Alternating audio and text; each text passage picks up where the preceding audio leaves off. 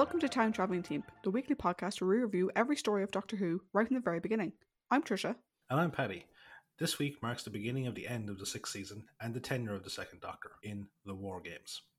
As this is a 10-part story, we will be splitting the discussion over 2 weeks.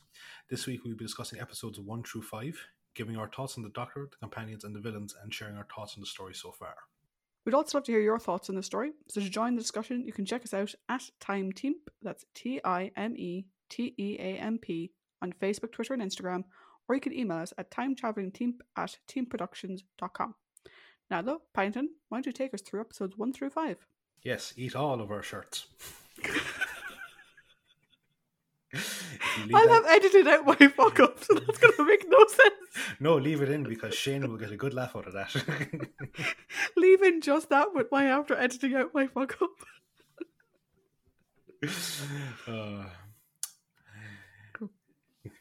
Episode 1.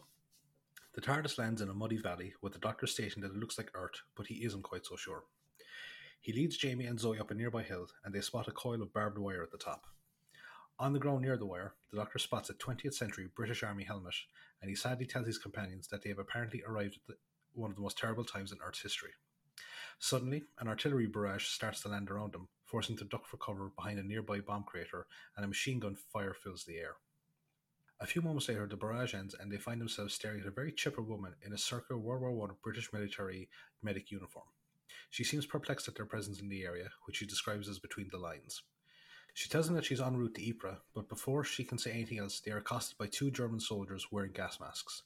One of them leads the travellers into the back of the medic's nearby field ambulance, whilst the others force the medics into the driver's seat and instructs her to leave. A few moments later, they are stopped by a British officer and 2 of his men who take the German soldier prisoner. The medic tells them about the other soldier in the back, but they find that Jamie has already disarmed him. The Germans are put into the back and the officer joins the medic in the front, instructing her to return to their base with the strangers. The approach of the ambulance is reported to the base commander, who orders that it be given covering fire. The officer identifies himself as Lieutenant Carstairs and reports the events that occurred out in no man's land. Outside, the Doctor has explained to his companions the nature of trench warfare and the purpose of the supposed war to end all wars, when he notices that they aren't being watched. He tells the others that they should make a break for it, but he is stopped by machine gun fire from the opposing trench. A sergeant then brings them to the base commander, whose name is Major Barrington. At first he assumes Jamie to be a deserter from one of the Highland regiments due to his clothing, but then relents when he objects and turns his attention to Zoe, saying that the battlefield is no place for a woman. Zoe points out the presence of the female medic, whose name is Lady Jennifer Buckingham, but he says that she's a member of the WVR, Women's Volunteer Reserve, and is therefore allowed to be on the battlefield. The Doctor requests to be allowed to leave, but the sergeant says that they were caught trying to leave already in the direction of the German lines. Thinking that they are spies, Barrington calls through to his superior, General Smythe, who tells Barrington to send him to the field headquarters. Smythe then tells his adjutant that he's retired to his private quarters for a rest, and once he is inside, goes to a secret panel behind a painting. A sergeant major enters with a cup of tea, and Smythe angrily tells him to get out before returning to the secret panel, which houses a futuristic video communication device. He calls through to request more specimens for the 1917 zone. Back at the trench, Jamie refuses to be sent anywhere, but the guards are called and the Doctor tells him to stand down. They are then escorted away, and Lady Jennifer asks Barrington for some men to help her recover her own ambulance, and he goes to gather a squad. After he goes, she comments to Carstairs that the travellers don't seem like spies, but he says the best ones never do. He then says that he doesn't envy sending them to Smythe, whose nickname among the rank and file is the Butcher. The travellers are marched into the HQ, which is an opulent chateau in the countryside. The adjutant goes to inform Smythe, but finds him gone from his room, and so he orders them to be taken instead to the cells in the basement. Back in the trenches, Lady Jennifer and Carstairs are sharing a cup of tea whilst getting to know each other. As they question each other, they realise that they can't remember how long they had been stationed in the area, or the details about their experiences there, which Carstairs amounts to shell shock. Barrington arrives just as a call comes through requesting their presence at the HQ for questioning about the prisoners. In the cells, the Doctor says that everything will be okay once they speak to the General, who he says is bound to be a very reasonable man. Smythe returns from his room and is greeted by the adjutant, Captain Ransom, who tells him about trying to find him earlier. Smythe puts on a pair of glasses and tells Ransom that he was asleep and that Ransom didn't want to disturb him, which the captain repeats. Ransom gives him the details about the prisoners just as the Sergeant Major announces the arrival of Barrington and the others. Smythe then uses his glasses to convince Barrington that he knows Ransom from their days at school together. A short while later, the prisoners are marched into the drawing room, where they are subjected to a court-martial where Jamie is accused of being a deserter and the Doctor and Zoe being spies. The floor is given to the Doctor to present their defence, but Smythe cuts across any of the defence witnesses he calls upon. He then sends them away so he can determine their sentence with the others. Ransom and Barrington question their guilt, but Smythe uses his glasses and they instead say that their guilt is beyond question. The prisoners are marched back in and are all found guilty. Jamie is sentenced to a further military court-martial for desertion, and Zoe to 10 years in prison for treason, and the Doctor to death for spying. The Doctor objects and calls for the court a mockery before he is told that he will be executed at dawn. Jamie is taken away to a military prison, and the others are ordered back to the cells. Lady Jennifer, however, asks Ransom to let Zoe stay in the comfort of the drawing room and offers to watch her herself. Zoe objects to being separated from the Doctor, but he tells her that it will be alright before giving her a fond kiss goodbye on her head. The Doctor is brought back to his cell, and the Sergeant Major says that he will get him a last meal. Before he goes, the Doctor asks him how long he has been at the front, and the Sergeant Major finds that, like Carstairs and Lady Jennifer, he can't exactly remember. Later that night, Zoe sneaks into Smythe's room to find the keys to the Doctor's cell and finds the room empty. Her search reveals the video screen behind the hidden panel before she eventually finds the keys. She releases the Doctor, who says they need to go find Jamie, but they are stopped by Ransom and a firing squad. The Doctor is then brought out into the courtyard where he is tied to a stake and Ransom gives the order to fire. The Doctor recoils as the guns go off. Episode 2. The Doctor relaxes when he realises that he hasn't been shot and he sees that one of the firing squad has been wounded. They are being fired at by an unseen assailant from a barn at the far end of the courtyard and then take a defensive positions in order to return fire. Zoe dashes forward and releases the Doctor, and both of them flee the courtyard. Inside the HQ, Smythe is at the video screen and says that he is en route to the conference. Suddenly, a sound similar to the one the TARDIS makes when it materializes fills the air, and a strange machine appears in the room. Just as he is about to enter, Ransom arrives to report the prisoner's escape, and he stares dumbfounded at the machine. Smythe uses his glasses to convince Ransom that he saw nothing, and to tell anyone that asks that he is away at an important meeting. In his jail cell, Jamie is calling for breakfast when a British redcoat is thrown into the cell. Jamie reassures his once former adversary that he means him no harm and asks how he got there. Like the other soldiers, he can't seem to remember anything except that he believes the year to be 1745. He tells Jamie that he was fighting in the Highlands when he encountered a strange mist.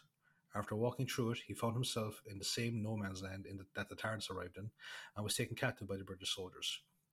Jamie tries to get him to help in an escape attempt, but he recoils, saying that he doesn't trust the Highlander. Jamie then advances on him, wielding a piece of wood. Outside the cell, the guards hear the commotion and go in to break up the fight, but it is actually a ruse as Jamie and the Redcoat knock out the guards and then rush outside. At the HQ, Ransom explains the disappearance of the prisoners to Carstairs and Lady Jennifer. He tells Carstairs to take a team to search the grounds of the HQ and the surrounding area, whilst he takes one towards the German lines. He asks Lady Jennifer to stay behind to man the telephone in case reports come in, and to inform Smythe when he returns. Before he leaves, Lady Jennifer confides in Carstairs that she hopes the travellers manage to escape, and he echoes the sentiment. Carstairs returns a short while later, having found no trace of the travellers. Lady Jennifer then asks him if he found the trial to be very strange, and tells him that she has started to remember things from before. She tells him about driving her ambulance and encountering a strange mist, and then the next thing she remembers is being at a field dressing station. Carstairs says that it must be a type of weaponized gas that affects the mind, but he seems unsure just as he says it. Outside the military prison, the Doctor and Zoe are observing the area through a telescope. They realise the biggest obstacle they will face will be the guards at the entrance, and they retreat to come up with a plan. They see a car coming down the road leading into the prison and flag the driver down, whereby the Doctor starts to berate him for being late in collecting them. The Doctor orders him to drive them to the prison, which the confused young soldier does. The arrival is called through to the prison commandant, but he tells him to wait while he has his tea. However, the Doctor barges in with Zoe, claiming to be a prison inspector sent from the War Office. The stunned commandant asks for his identification papers, but the Doctor acts even angrier at this and demands to be given a tour of the prison immediately to make up for the time that was wasted. The flustered commandant shows him the prison blueprints detailing all the defences, and he then presents the prisoner records when the Doctor asks for them. The Doctor asks to be allowed to speak to Jamie, but before the commandant can arrange it, he gets a call alerting him to Jamie and the Redcoat's escape. He is told that the Redcoat was wounded and Jamie was apprehended again, and the Doctor demands that Jamie be brought to him for questioning. Once Jamie arrives, the Doctor continually cuts across him, as it takes Jamie a few moments to go along with the ruse. The Commandant, who has grown suspicious of the Doctor and his continual refusal to show his identity papers, goes to call the HQ, but is knocked unconscious by a vase-wielding Zoe. They then head for the door, only to be greeted by Ransom and a pair of guards. Ransom returns to the HQ and interrupts Carstairs and Lady Jennifer as they are discussing Smythe's behaviour during the trial. He tells them about the events at the prison, expressing some admiration for the doctor's bravado. Carstairs speaks to him about the irregular nature of the trial, but Ransom seems to be oblivious to any strangeness to it. After he leaves, Carstairs asks Lady Jennifer to keep Ransom distracted if he returns whilst he goes to speak with the prisoners, and he interrupts them as they are discussing their various anachronisms that they have encountered. Ransom returns and Lady Jennifer informs him that she has called off the pursuit of the prisoners as per his orders. He then says that he is going to make sure the prisoners are secure, but Lady Jennifer distracts him by asking about Smythe's strange behaviour and the stress that he himself must be under fulfilling his duties. She then receives a call from Carstairs, who tells her to get rid of Ransom so he can investigate the room for the video screen that Zoe told him about. She tells Ransom that it was Smythe on the call, who's requested that Ransom join him at the furthest observation post at the front line. Moments after he leaves, Carstairs leads the prisoners up to join Lady Jennifer, and they all go to check Smythe's room. However, Carstairs and Lady Jennifer say they can't see anything, but the doctor forces them to concentrate, and they finally perceive the video communication device. Unfortunately, the screen is on, and they are observed by Smythe, who is in the strange control room. The doctor switches off the screen, and he then says that they all need to leave urgently, with Lady Jennifer going to prepare the ambulance. Jamie asks if they are going to head back to the TARDIS, but the doctor says they need to find out what's going on. Before they leave, they run into Ransom, who asks Carstairs where they are going. Carstairs says that Smythe wants the prisoners to be brought to the conference meeting, and Ransom lets him go but demands that Lady Jennifer be sent to him for questioning. Once they are outside, they pile into the ambulance and speed off. Smythe returns in his machine and asks Ransom where the prisoners are. He berates him for being gullible when he is told what Carstairs had said. Smythe orders him to send out an alert for the ambulance, and once it is found, he orders an artillery barrage to be laid down in the area that will be next entering. Ransom initially objects to this, but Smythe uses his glasses to make him obey. The ambulance manages to survive the barrage by driving through a bank of mist that Lady Jennifer seems unable to further go into, forcing the doctor to take the wheel. They emerge from the mist into a completely serene valley with no signs of the battlefield that they had only been in moments before. The doctor says that it might have been some sort of force field, and he and Jamie and Zoe climb a nearby hill to get their bearings. At the top of it, though, they see a sentry of Roman legionnaires and a chariot bearing down on them. They rush down the hill and tell Lady Jennifer to start the ambulance, and Carstairs desperately cranks the motor to get it started again. Episode 3. Carstairs manages to get the ambulance started, and Lady Jennifer throws it into reverse, and they disappear again into the mist, leaving the legionnaires stunned. They arrive back at the battlefield in 1917, and they all go into the back to discuss what had just happened. The doctor theorizes that the mist that they went through acts as a barrier between the different time zones. He says that in order to navigate their way around, they will need to return to Smythe's office at the HQ, with Carstairs acting as if he had recaptured them. They arrive back at the HQ, and Ransom begins to berate Carstairs, but stops when he points a gun at him, allowing Jamie to disarm him. The doctor begins looking for a map for the various time zones, but finds nothing in the outer office, and goes searching in Smythe's bedroom. He finds a safe, and Carstairs says that without a key it will be impossible to break into, and goes to look for some explosives to use. While he is gone, the doctor says he will try to crack the combination, and Jamie wonders if he will use a tuning fork as he did in their previous adventure. Carstairs returns with a hand grenade, but the doctor says that they will need to direct the force of the explosion, and so he dismantles the grenade to pack the explosive component into the safe lock and uses the wick of a candle to increase the fuse time. As they are doing this, the bound Ransom manages to work the gag from his mouth and calls for help, but Carstairs manages to shut him up again. As Carstairs goes to head back into the office, a guard captain arrives with Lady Jennifer and Zoe, having captured them because of the alert for the escaped prisoners. Carstairs tries to get him to leave, saying that he will take care of them until Ransom returns. But just as he finally manages to get the guard captain to leave, the safe blows and he rushes in to investigate it. Carstairs and Jamie apprehend him and tie him up beside Ransom, whilst the doctor and Zoe go over the map he found in the safe. The map shows a wide expanse of various different time zones of the American, Mexican and English Civil Wars, the Boer War, the Crimean War, the Russo-Japanese War, the 30 Years' War and the Peloponnesian War. At the centre of the map is an unmarked zone which the doctor says that they need to go to. The group make their way across no man's land in the ambulance, with Carstairs pretending to be wounded, but they are captured by a German patrol and brought back to their trench. Jamie and Zoe are left outside, where they experience the horrors of trench warfare, whilst the doctor is taken inside for questioning. After some evasive answering, the German lieutenant demands that the doctor tell him the truth, and so he does, including Jamie and Zoe's origins. The young duo are brought in to corroborate the doctor's story, but the lieutenant thinks that they are mad. The doctor then shows him his sonic screwdriver and demonstrates it by unscrewing and rescrewing the pin on the handle of the lieutenant's service revolver, amazing the young soldier. The lieutenant's superior, Captain Van Wyck, arrives and demands to know what is going on. The lieutenant fills him in, and Van Wyck then brings him into his private quarters. Once inside, he puts on a monocle and tells the lieutenant that they are spies and are to be shot. The lieutenant goes to repeat this to the travellers, and after he leaves, Van Wyck goes to a nearby portrait and opens it to reveal a video communicator similar to Smythe's. He reports the presence of the travellers to his superiors.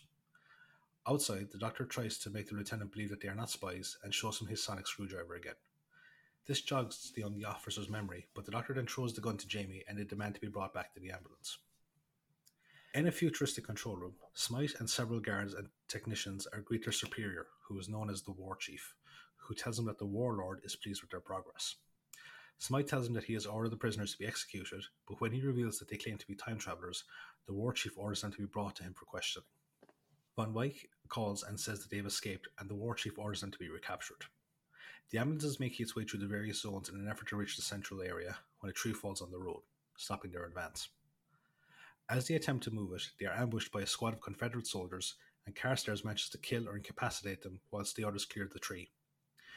Jamie takes on one of the soldiers that tries to stop them, and they manage to get the tree off the road. However, reinforcements arrive, and Carstairs tells them to leave whilst he covers their escape. Further down the road, they run out of petrol, and Lady Jennifer takes the ambulance off the road into the woods to avoid a Confederate cavalry patrol. The group abandon the ambulance and continue on through the woods. Back in the control room, Smythe and Van Wyck are discussing their tactics that they intend to use against each other's forces when the War Chief enters with an update on the ambush. He says that Carstairs was captured and that he will be reprocessed. Meanwhile, the travellers enter a barn to rest for the night when they hear the arrival sound of a travel machine. They take cover and watch as a platoon of Confederate soldiers disembark from it. Zoe comments that it seems to be similar to the TARDIS, and the doctor goes inside to investigate it. Suddenly, the sound of gunfire fills the air, and Zoe goes in to fetch the doctor, whilst Jamie goes to bring back Lady Jennifer, who went to see where the gunfire was coming from. Suddenly, the machine dematerializes, leaving Jamie and Lady Jennifer behind. Episode 4. Inside the machine, Zoe's comments about it being like the TARDIS prove to be true, as the inside is much larger. She asks who else could this type of technology, and the doctor absentmindedly says he thinks he knows, but then wanders off down one of the corridors. Zoe notices a shelf containing visors similar to the ones worn by the technicians in the control room and wonders what they are, but the doctor doesn't hear her as he continues on down the corridor. He then calls her to him, and she is greeted by the sight of dozens of World War I era German soldiers and Roman legionnaires frozen in place. Zoe wonders why soldiers from different time periods are being assembled, but before the doctor can answer, the ship starts to land. They take cover as a century of Roman legionnaires leave. Zoe suggests that they should leave, but the doctor says that it would only leave them stranded in the middle of another war zone. Instead, he says that they should stay in the machine until it returns to its base, and the matter is then settled when the ship takes off again. Back at the barn, a squad of Union soldiers rush in and apprehend Jamie and Lady Jennifer. The sergeant asks who they are, and one of the soldiers accuses them of being Confederate spies due to their accents. They are bound and put into a corner whilst the soldiers take a brief rest, but it is interrupted when the barn is suddenly attacked. Jamie and Lady Jennifer try to get free by using Jamie's ankle knife, but they stop when the Union soldiers flee the barn and the Confederates enter. The Confederate lieutenant releases them and goes to inform his captain, who is revealed to be Van Wyck, and orders them to be tied up again as they are the enemies of the Confederacy. At the command center, the War Chief and the head scientist are discussing the mental reprocessing technology, which is apparently only 95% effective. The scientist thinks that this is an acceptable success rate, but the War Chief says that the 5% who have managed to resist are causing disruptions to his plans, and that if it continues, the varying groups could unite to cause even more damage. Van Wyck then calls through and informs the War Chief of the capture of Jamie and Lady Jennifer. The War Chief tells him to continue his search for the Doctor and Zoe and bring them all to the base so they can be subjected to reprocessing. Meanwhile, the ship carrying the Doctor and Zoe returns to the command center, and they exit where they see a technician at a control board whom they initially assumed to be being in control. They then hide from a passing guard wearing Crimean War-era attire, and Zoe notices that both he and the technician are wearing the same visors that she took from the ship. She and the Doctor then put on a pair each before making their way into the base. Back at the barn, Lady Jennifer and Jamie try to convince the lieutenant of their innocence, but to no avail. Suddenly, a black Union soldier appears and sets them free, telling them to quietly sneak out through a gap in the barn wall. They are spotted though, and he tells the duo to run whilst he covers their escape, telling them to make their way north to his camp. He is eventually overrun, and Von Veich appears and uses his monocle when the soldier refuses to tell him where they went. However, the soldier is immune to the effects of the monocle, revealing himself to be a member of one of the resistance groups the war chief mentioned. He tries to convince the Confederate soldiers to see past the illusion, but to no avail. Back in the base, the Doctor and Zoe continue their tour of the facility, which seems to be more like a university due to the various lecture halls and dormitories that they found. A mixed squad of soldiers pass them by, but pay them no attention due to the visors that they are wearing. A guard carrying a futuristic laser rifle appears and tells them that they are late for the lecture and ushers them inside. The head scientist is addressing a room full of mixed soldiers who are actually students learning how the reprocessing system works. He tells them about the 5% failure rate in the subjects that they've taken from Earth and how they have formed resistance groups capable of going between the various zones at will. He says as a result of this, he has revamped the processing unit and intends to give them a demonstration and reveals Carstairs is to be his test subject. Upon instruction, Carstairs describes the room around him and spots the Doctor, who signals for him not to react. The head scientist then places the reprocessing unit around Carstairs and subjects him to it. A few moments later, Carstairs awakens and it seems to have worked, treating the scientist like a superior officer and being oblivious to the future technology around him. However, he outs the Doctor and Zoe as German spies, but the scientists think that this is a failure in the reprocessing unit and has a pair of guards take him away. The Doctor plays into it and says the scientists didn't properly deprocess Carstairs before submitting him to the new programming. When the scientist says that it wasn't necessary, the Doctor then says that it must have been a fault in the machine, but again he denies this and starts to show the Doctor how the machine works. Meanwhile, Jamie and Lady Jennifer have gotten separated and Jamie finds himself attacked by a Confederate cavalry officer. Jamie manages to knock him from his horse and he mounts it himself, fleeing as the officers start shooting at him. He eventually comes across Lady Jennifer as she's being apprehended by another cavalry soldier. He manages to knock out the soldier, but before they can get away, they are surrounded by more Confederate troops. They are returned to the barn where they are put in with the soldier who freed them, and he explains about the resistance that he is a part of. Von Veich then comes over and says that he will be questioned about his allies, but suddenly the barn is attacked by a mixture of Civil War, Boer, and Crimean War soldiers. There are casualties on both sides, but eventually the resistance members manage to eliminate the others and capture Von Veich, who they intend to kill, but Jamie tries to stop them, saying that he needs Von Veich alive. Back in the base, the scientist finishes showing the Doctor the machine and then dismisses the class. Before they can leave, the war chief arrives and asks for an update on the changes to the reprocessing unit. The scientist says that he has solved the problem with the help of a student and introduces the Doctor. The Doctor and the war chief seem to recognize each other, and a fearful-looking Doctor tells Zoe to run, whilst the war chief screams for them to be stopped. In the ensuing chase, the Doctor and Zoe get separated, with the Doctor being chased by a group of guards. Zoe manages to make her way back to the ship where she is apprehended by Carstairs, who is still under the assumption that she is a spy and prepares to shoot her. Episode 5. The head scientist arrives with a pair of guards and stops Carstairs from shooting her. He then orders Zoe to be taken to the security section, whilst he takes the confused Carstairs away with him. Back at the barn, Von Veich is being kept under guard as Jamie managed to convince the Union soldier, whose name is Harper, to keep him alive. Jamie asks how much longer they must stay in the barn, and Harper says that they're waiting for their leader, Russell, to arrive, who will decide what to do with all three of them. Harper then questions Von Veich about the location of a secret tunnel that they use to transport the troops, but Jamie and Lady Jennifer tell him that there is no tunnel, and they start to tell him about the transport ship. Harper doesn't believe them and continues to search the barn for a hidden entrance, saying that it is the way back to their own times. A British soldier from the Crimean era named Spencer arrives and says that they can't waste any more time looking for the imaginary tunnel and prepares to shoot Von Veich.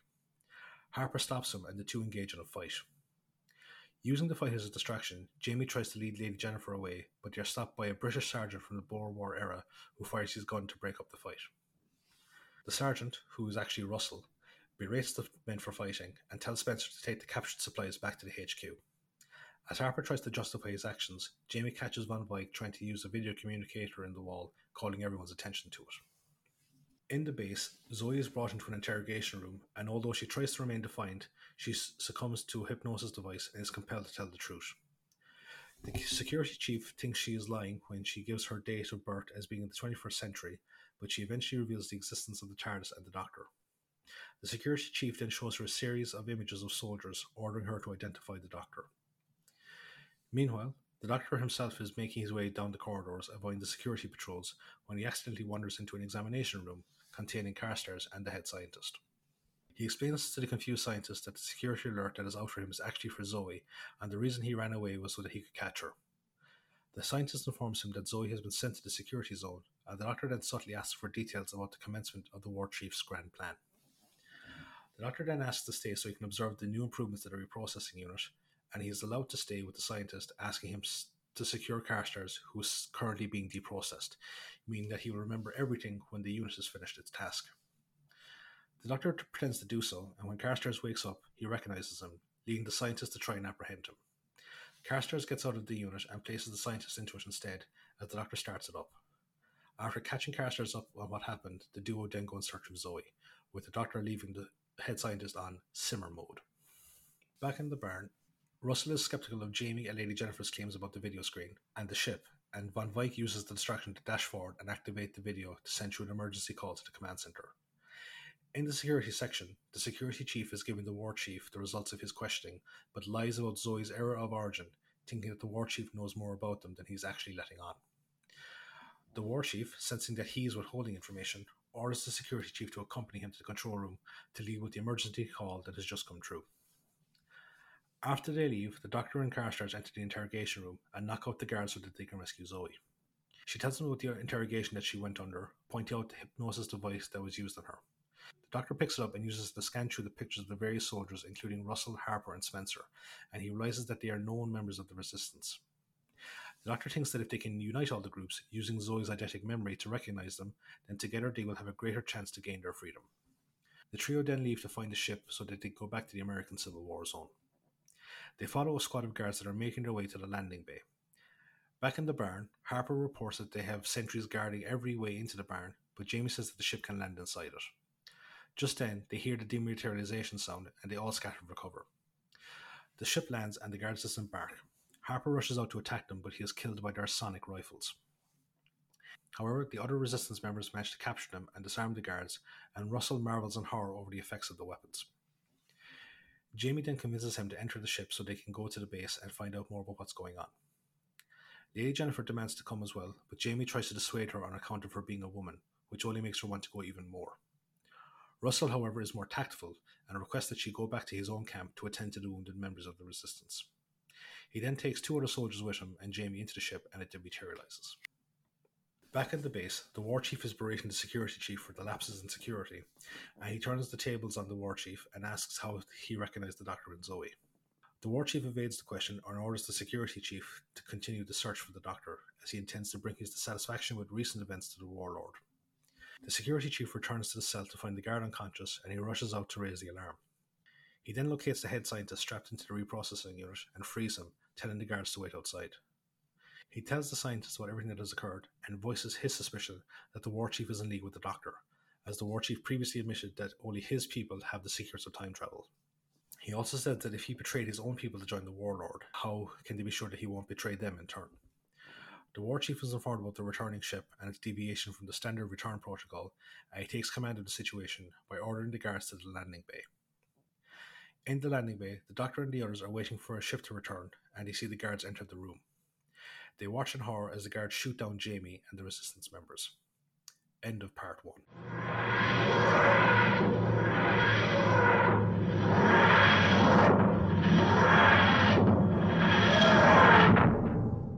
So, before we go to the trivia spot, I have to ask a very important question.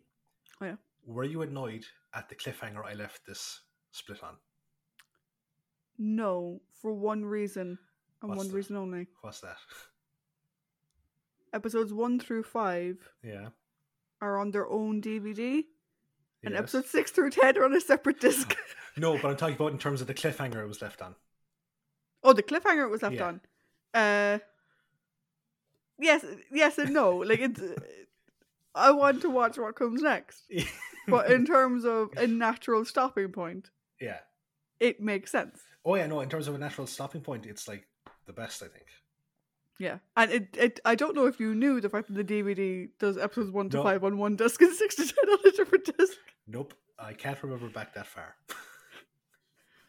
Cool. Well, yeah, it worked out well. Cool. You totally know, like, if episode 6 had been on that disc as well, it would have been like, yeah. No, I keep going. Yeah. Cool. So, what have you got in the trivia spot this week? Cool. So, the air date for the first 5 episodes of this story are the 19th of April to the 17th of May, 1969. The writers for the story are Terrence Dicks and Malcolm Hulk. Terrence, this is the first of 6 writing credits for Terrence. We have discussed him before, though, and how he has been the script editor since the invasion, and he'll continue in that role up until Planet of the Spiders. From a writer credit perspective, we'll discuss Terrence's work again in Robot, The Brain of Morbius, Horror of Fang Rock, State of Decay, and The Five Doctors. Malcolm Hulk, this is the second of 8 Doctor Who writing credits from Malcolm. We previously discussed his work in The Faceless Ones, and we'll discuss him again in Doctor Who and the Silurians, The Ambassadors of Death, Colony in Space, The Sea Devils, Frontier in Space, and Invasion of the Dinosaurs. And I think with the exception of The Faceless Ones, for me anyway, between Terrence and Malcolm, that's an awful lot of heavy hitters to have on your resume. Oh, it is, yeah. Massive so. The director for this one is David Maloney. This is the 3rd we've seen from David. Previously, we discussed him in The Mind Robber and The Crotons.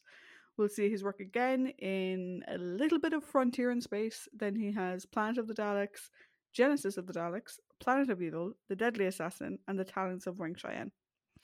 Which I think I've mentioned before. David has some of my favourites in there. Yeah, another lot of heavy hitters right there.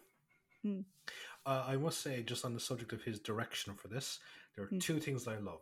One is the snap ending of each episode. Like, it just ends and also the music plays. There's no kind of, like, the normal fade away of the episode with the music coming in. But the intro is fantastic.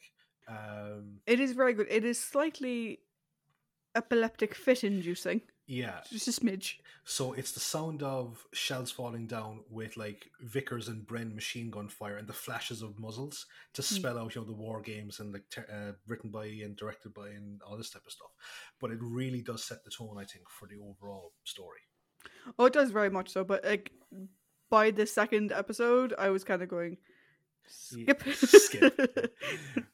But what I love about the snap ending is that, like, as we said, up until now, it's always been a case of the credits will kind of fade into the final scene, or the final scene will like fade into the credits, whichever, or fade out to the credits. This is just scene stops, credits start. And it's really tense stuff. So this story is the final story of the 1960s. It's also the last story produced in monochrome. So color is coming. Yep. Discounting the Trial of a Time Lord, which is a number of linked stories that are separate stories in their own right. Yeah. This is the longest Doctor Who story to survive the Purge. So obviously we had Dalek's Master Plan, which was longer, but less episodes survive. Less episodes survive, exactly. Yeah. This one is complete in its entirety. And like you've got the Invasion, which would have been the next longest, was 8, and 6 of those 8 survive. Yeah. So this actually is the point where a lot of people start watching, because you can watch uninterrupted, no missing episodes all the way through. Yes. Random war fact that I didn't know. I found on the internet. The German soldiers in 1917, in the 1917 war zone, they're wearing those spiked helmets. Yeah. Apparently, those weren't used after 1916. I couldn't remember the year they stopped being used, but I remember they did stop being used during that war. I think it's just the iconic World War I vision. It's it's like the tip. It was like it's like the Simpsons thing. Congratulations, you're all World War I historical recreationists, and they all throw up the hat. And it's like, oh God, no. So apparently, the War Games was given 10 episodes when another story titled Doctor Who and the Impersonators, it wasn't workable. Sounds like a great name for a band. Yeah, so it was meant to be a 4-part story and then a 6-part story to finish the season. That fell through. So Derek Sherwin, who came in as producer for the story, decided to close the season with a 10-part epic, and he asked Terrence to write it. Terrence, and like we've talked about before, like Terrence is very well known in the Doctor Who community as one of the major contributors from a writing perspective, from a script editor perspective, and like the number of Target novelizations Terrence has written is insane. But again, according to Terrence, at the time, he knew he wasn't experienced enough to write a 10-episode story by himself. And that's why he asked Malcolm to come in and help. He was a long-term friend. He was a mentor of Terrence's. And so Terrence said, look, I can't do this one by myself. Can you come in and help me out? Which, again, I like that. I like when people acknowledge the fact that they need help with something. Yeah. In every, I like that even in work. Do you know, when someone says, hey, I'm doing this really cool thing. I can't do it by myself. Can you help me out? Yeah. No, it's like teamwork makes the dream work, So we discussed at the beginning how, obviously, we've done 5 episodes. If we were to do all 10 in one go, it'd be a bit of a slog to watch it. Maybe not, but it would be a lot to watch in one sitting. Yeah. Or a lot to prepare for one episode, right? I watch in one sitting, you don't. Apparently, when this aired in the United States, PBS ran all 10 episodes together and edited out into a single, omnibus that ran for 4 hours. Yeah, I think, if you... Most TV episodes are a standard 25 minutes. So if you take out the... No, again, this story doesn't do a whole lot of previous series I've done, which is the first 30 seconds of the new episode are the final 30 seconds of the preceding episode. It does a bit. But not as much, maybe 10 seconds. So if you take all that in, plus the episodes have different lengths. Now, again, 30 seconds of difference, you're looking at about 3.5 to 4 hours. Yeah. And with the exception of a 25-minute walk over and back to your house, I have done this in one sitting. Yeah, but the PBS aired it as one big thing, which is crazy. At least one station, though, did split it up into 2 parts. By taking the opening credits and whatever. So you described the doctor giving Zoe a kiss on the head. Yeah. Apparently, and I'm trying to think of a time to counteract this, but I don't think there is one. This is the first time the doctor kisses a companion on screen, albeit in a purely platonic fashion. I don't think he ever kissed Susan. I know he definitely didn't kiss Susan, but I'm trying to think, did he ever kiss Vicky on the head? I don't think so. I think he hugged her close and may have rested his head on her head, but I don't think he ever actually kissed her on the head. I think that's because I have an image of him doing it as they're rushing into the TARDIS. Yeah, I think he cuddled her a lot, but I don't think he ever kissed her on the head. But again, the fucking myth makers, it could have been in that. We're never going to know. Yeah. Fucking myth makers. Yeah. Anyway, the ambulance that they use in the story is a real World War I ambulance. And Jane Sherman, who played Lady Jennifer, actually drove it. And apparently Patrick refused. And she mentioned on the DVD that one of the things that's quite interesting is on those old World War I vehicles, and this is something that Paddy would probably give you nightmares, the brake and the accelerator are the other way around. Oh, Jesus. So apparently at the start, there was a lot of sort of stop, start. And the ambulance never drove quite as fast as Jane would have maybe driven a normal car, because she was using the wrong pedals, and it was just really, really weird. I got very confused writing this, the first 5 minutes of this summary, because she arrives in that field ambulance, yet on the hood of the field ambulance is a German Iron Cross. I'm but that's that would signify that it's a German vehicle. Yet it's a British vehicle. It's treated as a British ambulance the whole way along. And I was just I had to go back and rewrite, and the whole thing goes, okay, whose fucking ambulance is this? Because I want to be as accurate as possible, because it could be important to the fucking story, Yeah. Maloney clearly never planned for DVD releases of his stories. He didn't fucking plan for one just Irish fella fucking 50 years on to kind of go, is it German or is it British? I'm not quite sure, because I don't notice that shit. Yeah. There is some inconsistencies, all right, in the as we go on, unless you have them in your trivia, but we'll go on. We'll see. So one thing that Patrick did, because of course he did, all the big explosions, Patrick insisted on a demonstration. Mhm. And a huge boulder landed right where they were due to be standing. And apparently he was like, that's why I wanted to see what it was like. Thanks very much. The battleground that they filmed in, that huge sprawling battleground, that was a rubbish tip in Brighton. And apparently it had been used in Oh What a Lovely War. Also, if you imagine it was a tip, Yep. there were lots of rats everywhere. And this upset Patrick so much that he threatened to quit on the spot if he saw one more. And apparently, it was later revealed it brought back unpleasant memories of him during the war when he was on rat shooting duty. Yeah, see, the thing is, like, trench warfare, World War One, this place was fucking filled with rats. Yeah, but these Yeah. weren't rats that were included for the thing. These were. I know, but it was just like. Yeah, because I presume we maybe just where Patrick probably served in World War II, and he was on rat shooting duties apparently, which sounds incredibly unpleasant. Yep. Apparently, the aliens in this story were originally meant to speak with the sort of cold alien voice, but it was David Maloney who came up with the idea of the spectacles that they used to hypnotize people, and we'll talk about that more when we talk about the villains because I have thoughts. Before we go into the cast, one last call out, and then if you have your inconsistency call outs, we can do that then. Mm-hmm. Patrick Troughton's son David also appears in the story. Yes, but not in this part. It's in part 2 of the story. Yeah, I just included it because otherwise I forget. Yeah. Oh, believe me, you like after watching Sharp, you'll recognize him.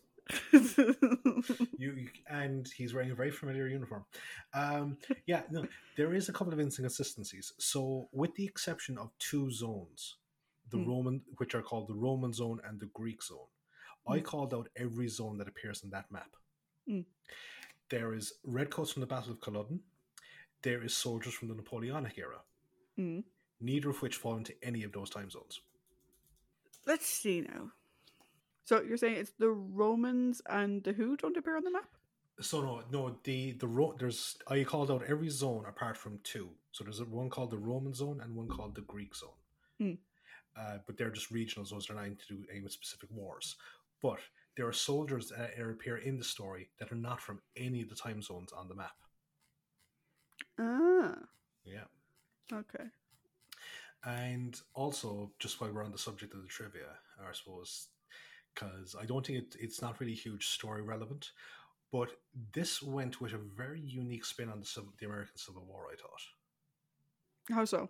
So, Lady Jennifer and Jamie are captured by Union soldiers, and and obviously at this stage, the Union are always viewed as the freeing heroes, the people that help to fight, get rid of slavery, and which is why they have Harper is a Buffalo soldier. He's one of the Black Volunteers. But the Union soldiers, they're very rough, and they're really antagonistic to Lady Jennifer and Jamie. But when the Confederate soldiers come in, it's all like the Southern hospitality. Only the Yankees would treat civilians like this. I thought that was kind of a very strange take. As I said, on both sides of the conflict, there's always that kind of shit, But I just thought it was kind of that they went with the atypical portrayal of both sides at the time. Yeah, I think I've seen it portrayed that way before. Do you know? But some stuff that early. Yeah. Well, I don't watch a lot of stuff that early, so I don't really know. But now again, my scope for westerns is mostly kind of post Civil War stuff. There's obviously some Civil War stuff I've seen, but again, it's always Johnny Reb bad, Billy Yank good. Yeah, it's an interesting thing. Where the hell?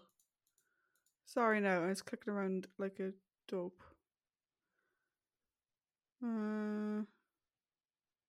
So there's call-outs here around production errors that the zone map doesn't align with the physical layout. Yeah. Because according to the map, you'd have to go through both the American Civil War zone and the Crimean War zone in order to reach the Roman zone, which apparently wasn't a thing.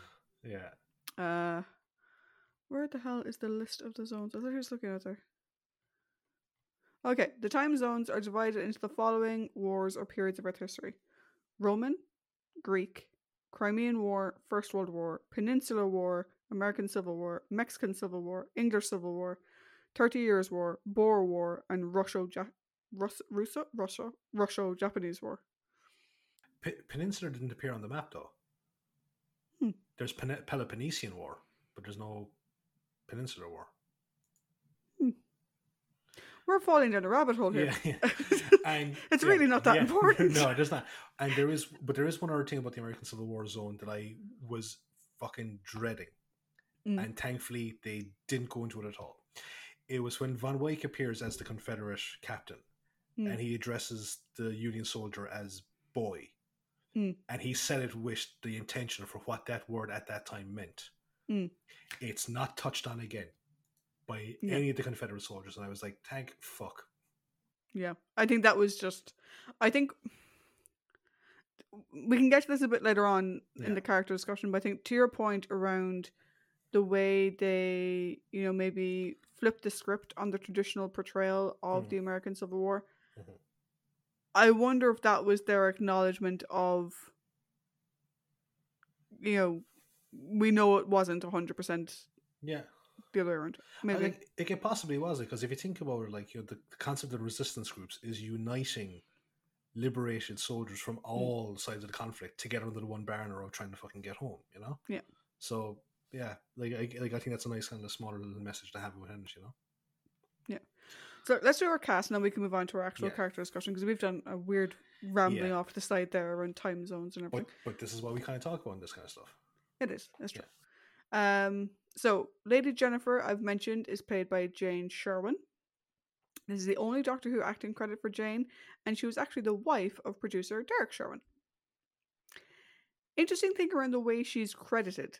So, she's credited as Lady Jennifer Buckingham for episode 1, Lady Jennifer for episodes 2 to 4, and just Jennifer for episode 5. Can you imagine, like, if she stays on longer, it'll just be Jenny, Jen, and then finally just J. Outside of Who, Jane's other acting credits include Blake Seven, Paul Temple, Barlow, and Softly Softly Task Force. Lieutenant Carstairs, who I thought it was just the way they pronounced his name, because Lieutenant Carstairs. No, his name was actually pronounced Carstairs. I was like, okay. He is played by David Saville. This is the first of 3 Doctor Who acting credits for David. We'll see him again in The Claws of Axos and The 5 Doctors. He similarly went through a weird naming in this, right? So he's credited as Lieutenant Carstairs for episode 1. Lieutenant spelled like Lieut full stop Carstairs for episodes 2 and 3. And just Carstairs for the rest of it. Radio Times billed him as Lieutenant Carstairs in episodes 1 through 3. So again, weird thing with the way they're doing the credits for these characters. His non-Who credits include The Power Game, The Doctors, Warship, Gems, and Kinsey. General Smythe is played by Noel Coleman. This is the only Doctor Who acting credit for Noel. His non-Who credits are vast. 5 Children and It, The Count of Monte Cristo, The Adventures of Robin Hood, Captain Pugwash, which sounds familiar. Do you know what Captain Pugwash was? It sounds familiar again, but I can't quite. I will look it up as you go. Look it up as I'm talking. Zed Cars, Dixon of Dock Green, Richard the Lionheart, Emergency Ward 10, Ivanhoe, The Last of the Mohicans, and Red Dwarf. I remember him in Red Dwarf. I remember very little of Red Dwarf. He's like the priest of the cats people. Ah, okay. Yeah. Is Captain Pugwash what I think it is? It's a cartoon. Yes. Yeah, and it's... Is it a fat little pirate? Yeah, it's a fat little pirate. Yeah, that's what it was. Noel passed away back in 2007. Von Wyk is played by David Garfield. This is the first of 2 on-screen Doctor Who appearances for David. We'll see him again in The Face of Evil. He is also in the Big Finish production, The Hollows of Time. His non-Who credits include Fish. Oh, fuck it, I've got this one again. The Aeneidal Line. Yeah, that's it. Paul Dark, Lorna Doone, Jack O'Norrie, Zed Cars, and the IT Crowd. So, as the security chief, we have James Bree. This is the first of 3 Doctor Who credits for James. We'll see him again in Full Circle and The Ultimate Foe. He was also in the TV movie Downtime, which I'm sure we'll discuss at some point. We've mentioned it in the past. His non-Who credits include The Newcomers, The Money Man, Ace of Wands, Z-Cars, Secret Army, and Silent Witness. And James passed away in 2008. Finally, we have the War Chief, who's played by Edward Brayshaw. This is the second and final Doctor Who appearance for Edward. We previously saw him in Reign of Terror as Leon Colbert. Well, we didn't really see him. We saw a reconstruction of him, but that's the point. His non-Who credits include The Ides of March, A Man Called Harry Brent, The Three Musketeers, The Further Adventures of the Three Musketeers, The Saint, The Avengers, and Moonbase 3. Edward passed away back in 1990. And before you go, there is actually one trivia I was wondering if you would call out. Mm-hmm. The head scientist is the snooty butler from The Last Crusade that calls Indiana Jones Mickey Mouse and gets punched out for it. Really? Yep. I did not look at him because you didn't tell me to. There's only so many hours in the week, lads, and Paddy gives me a list of characters to look up, and those are the ones I look up. Plus, there are times I just want to come and kind of go, yeah, but you didn't know this. Yeah, like the trivia spot is really like, how much of this trivia has Paddy looked up, and how many things is he going to come up with that I didn't bother mentioning? For reasons of A, I didn't understand the context, which for historical stories is very true, or B, I couldn't have been fucking bothered mentioning it.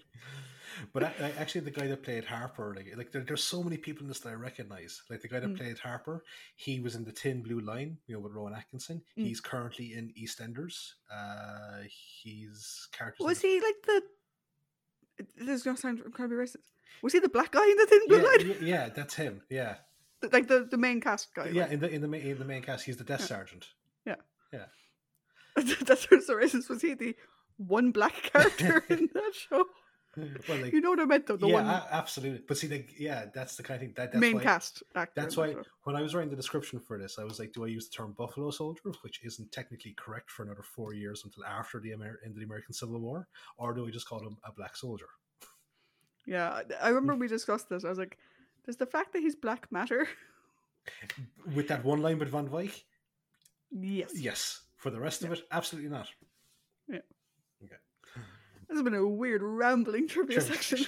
Look, it's the final story and it's an epic story of, for like the second Doctor. So. Oh, there is so much trivia I didn't include because it all pertains to the second 6, the second 5. The only one I carried over was probably the one about Patrick's son, just because I didn't want to forget it. Cool, yeah. So, lads, if you're listening to this, strap in, get a bag of popcorn or something.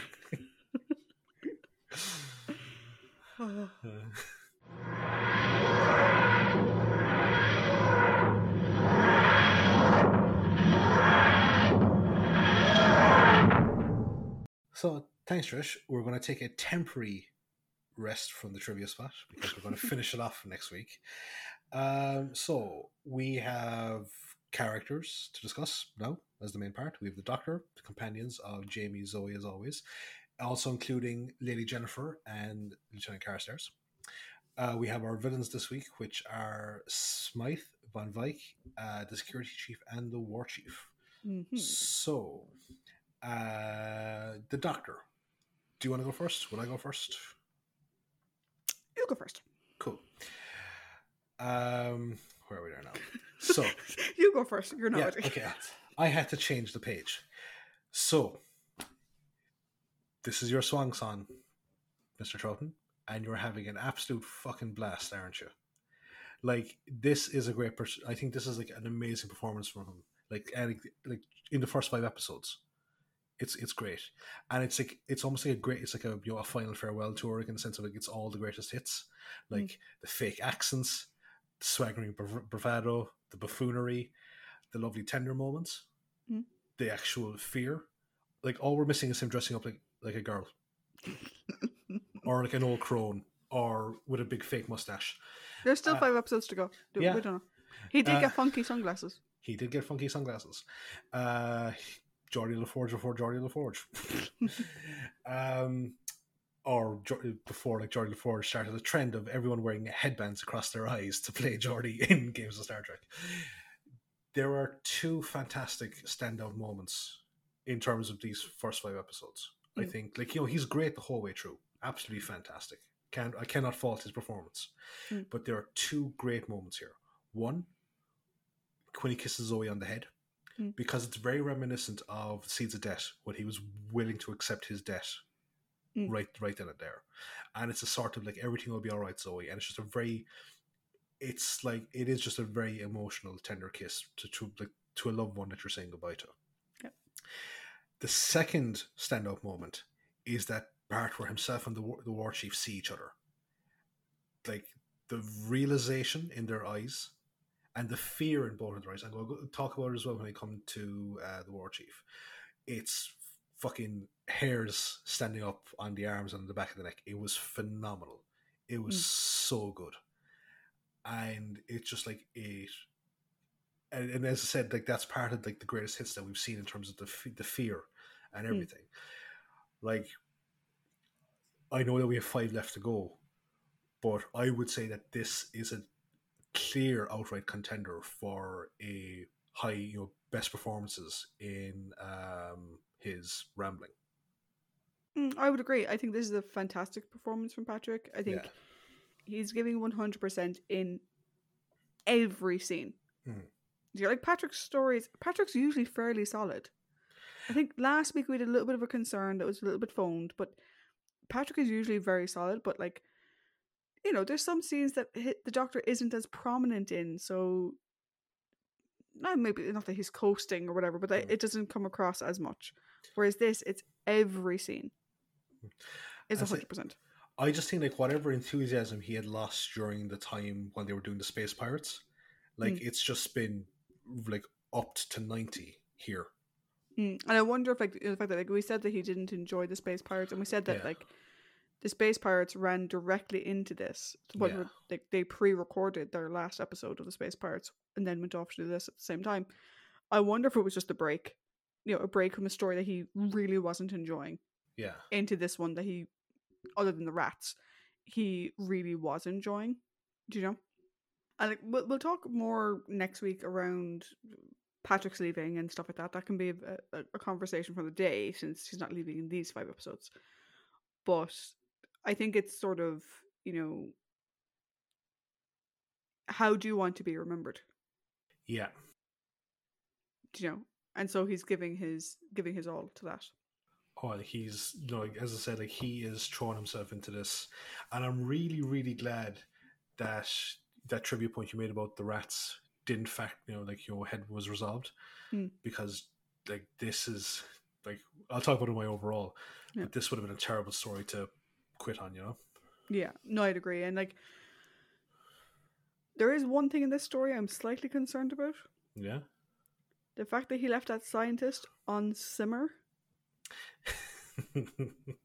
As we, the audience, and possibly he, the Doctor, has no idea what the long-term effects could be of just leaving someone in that machine with their brain being fried.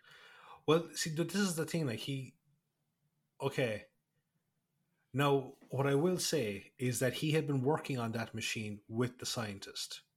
So a little bit. Okay, yeah. So, like, presumably he would know, or again, where's Zoe when you need her to call out, his, fucking cowboy bullshit science. I suppose, yeah, if you think about it, the guy's brain is just getting factory resetted repeatedly. Yeah. It's like, dude, what the hell? I do love, though, so I've been a bit critical of the Second Doctor on the whole and how he treats his companions. Yeah. I've been a bit critical of it. I wasn't that critical of him with Ben and Polly. I thought he was quite good with Ben and Polly, actually. But the way he was with Jamie at many points, constantly putting Jamie in danger against Jamie's will, and in direct contradiction to Jamie saying that he doesn't want to do something. The way he regularly sidelined Victoria, and there were times it seemed he didn't give a shit. Yeah. Though thankfully there were redeeming moments for him with her as well. And similarly with Zoe, this constant belining her intelligence, making fun of the fact that she's such an analytical mind and whatever. I love that, at least so far, and I don't remember the next 5 episodes. I haven't watched them in this rerun, and I don't remember them from when we watched it 10 years ago. But I'm loving that in this final story, his relationship with both of them is handled exceptionally well. There's no mockery, no sidelighting, just support, love, and protectiveness of the two of them. Yeah. Which is fantastic. And I'm so glad that we got to see it. I'm so glad that, like, you know, like you said, like, the fact that Zoe is essentially being left alone. Jamie's going off to be court-martialed for, we'll get that in a second, but, you know, and the doctor's going to be killed, and Zoe's potentially going to be left alone, and he just has that little touching singular moment with her. Or the fact that with Jamie, he just takes the time to explain. There's no exasperation, there's no nothing. It's everything in its own time. Yeah. Which I love, and I love the fact that we got to see that, because we've seen sprinkles of that throughout, but we've also seen him being incredibly obnoxious and condescending and a bit of a dick. So for this final story, or for this first half of this final story, for it to be that loving, supportive, protective dynamic, I'm loving that. I'm really happy that we got to see that. Yeah. I am curious to see, because I can't remember, I'm curious to see how the next 6 episodes go, because it's clear that he knows more than he's telling. Oh, hugely. Or at least he suspects more than he is telling. And I'm looking forward to seeing how he reacts to what is to come, how the others react to him, and whether he shares that he had suspicions, or that, you know, how he knows the war chief, or whatever the case would be. I'm looking forward to seeing how that plays out. Yeah, definitely. Because obviously I watched it, said nothing. Nothing. I remember bits of it, but I don't remember, like, context. I just remember like snapshots. But yeah, I think, you know, to your point on, would this be in, you know, is this possibly going to be on my top list of performances for Patrick? It's definitely a contender. Yeah. Definitely a contender. Cool. So now we have companions. So we got Jamie, Zoe, Lily Jennifer, and Carstairs. Jamie working with a redcoat. I never thought we'd see the day. Particularly consider how gung-ho he was to attack the one that appeared in the Mind Robber. The fact that he attacked him and got turned into a cardboard cutout twice. Yeah. You've come a long way, Jamie McCrimmon, in a very short period of time. The last time you tangled with a red coat, you were recast. But it's great to see that, like, the gapping between the Mind Robber and this isn't massive, but it's great to see that Jamie using his analytical brain a bit, recognizing that he's being punished for something. He's been put in prison for abandoning an army he's not part of. And then he recognizes another military person being brought into that situation who, like him, is very clearly out of time. Yeah. And as opposed to just immediately pouncing on him and beating the shit out of him with his usual, you know, war chant, instead, he takes the time to question him, to get to know him, to sort of put him at ease. Big character development for Jamie in that one interaction, do you know? Yeah. And it really emphasizes the fact that, like, and again we see it with the American Civil War scenes. He goes off, he takes a guy off a horse, he hops up, like, Jamie on the horse. It's just like, he looks amazing. We needed more scenes of Jamie on a horse because, like, he's very commanding about that. Yeah. But again, we can see that no matter when he is, he can fend for himself. And he can get himself out of dangerous situations. The one negative, though. Yeah. You're still a little sexist, aren't you, Jamie? Actually, that was... Just a smidge. That was a point I was going to raise, but I'm distracted now because you said Jamie on a horse. All I can think was the Monty Python sketch. They're like, a Scotsman on a horse. So yeah, I this was like initially my notes that this was my final point, but I'm actually going to make it my first point. Is that you meet a woman in the middle of a battlefield, and she's not phased at all. She serves in a field hospital. And she's seen some pretty horrible shit. She doesn't need your protection, dude. If anything, you need hers. It's one of these things where, like, it is incredibly sexist, and she calls him on it, and he admits to it. But it's also like, oh, Jamie, seriously, like you kind of. I hate saying this, right? Because I hate when sexism is presented in this manner, but it's kind of cute because she's like, "Is it because I'm a woman?" And he's like, well, yeah, See, yeah, it the is." thing is, like, it's because like Jamie is he's got a very boyish face on him, so like Yeah, like he's meant to be like what, like 19, 18. yeah, like something like that. It's like he's not lived long enough, I suppose, to really see. No, like okay, like time is relative, but from his own time, I suppose that's the still thing is that like the stuff that's instilled in him, that Yeah, you can take the boy out of the Highlands, but you can't take the Highlands out of the boy type thing. yeah. I think it's part of the thing, the fact that like in every story, Jamie is referred to as a boy. Yeah. He's never referred to as a man. No. He's referred to as boy or child. He's a fresh-faced young fella. Who's killed like a dozen people. Actually, yeah, like in this story, he's really disproving my belief of the McCrimmon effect, as you Yeah, pointed like out. we've talked before Yeah. about the McCrimmon effect. I'm going to go back to this, right? Yeah. Because we talked about this before. Yeah. You introduced it. Yeah. You introduced it to me. Mm-hmm. And we compared it to the Worf effect. Yeah. And the Worf effect is that you put your strongest character, in the case of Star Trek Next Generation, that is Worf, up against the super strong foe and have your strongest character lose as your way of showing how strong the enemy is. Stargate SG-1 did it occasionally with Teal'c. Yeah. But that's the Worf effect. And you were like, oh no, the McCrimmon effect came first. And so I'm like, cool. And we've had a couple of instances where, yeah, Jamie gets his ass handed to him. They're very rare, though. The McCrimmon effect is just, see someone, I'm going to hit it. It's, yeah, no, because like, it's, okay, you've got it in Underwater Menace. You've got it in the Moon Base a small bit. You have it in Tomb of the Cybermen. I think that's really the last, I suppose, interaction of it. Yeah. But I suppose my first run through of it, I kind of made a grandiose, like, over, like, actual statement that now I'm realizing is like, even before you mentioned it, I'm like, really got to reevaluate this stance. I think if we're to define the McCrimmon effect, I think there's a two phase. Phase one, the willingness to leap into any fight in order to protect those around you. Yeah. Thing two, the McCrimmon effect is when you take a strong but unarmed character, because even though he carries a knife, Jamie rarely ever uses it to fight. Yeah. And put him up against what on paper is a superior foe in terms of weaponry or in terms of training or in terms of physical presence.